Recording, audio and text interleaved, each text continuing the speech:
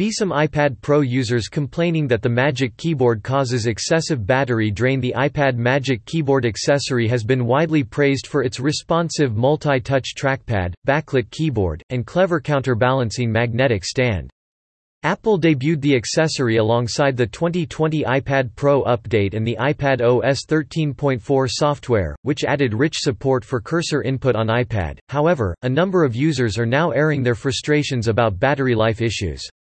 A slice of Magic Keyboard owners are noticing that their iPad Z2 X80 X99's battery drops quickly when using the keyboard with the backlight enabled, and some reports indicate battery drain problems arise even when the iPad is idle and not in use. Remember, the Magic Keyboard does not have its own separate battery and uses the smart connector to get power from the battery of the connected iPad Pro. Unfortunately, Apple does not release official battery life statistics on how much the Magic Keyboard is expected to affect battery life, so what should be considered? Z2 X80 X98 normal behavior. Z2 X80 X99 is somewhat debatable in itself. However, common sense suggests that a keyboard, trackpad, and simple backlight should not use that much power. Z2 X80 X94 and any effect should be easily dominated by the battery draw of the iPad. Z2 X80 X99's lavish promotion Retina display, A12Z chip, and internal radios. Based on the reports we have been getting from readers, it Z2 X80 X99's hard to hone in on one root cause.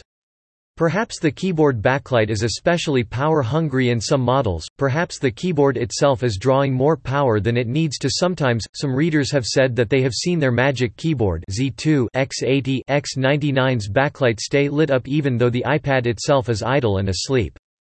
If the backlight is turning on erratically, this could possibly explain the instances of battery drain when the iPad is not in use. It Z2 X80 X99's not clear if this is a software or hardware issue, or a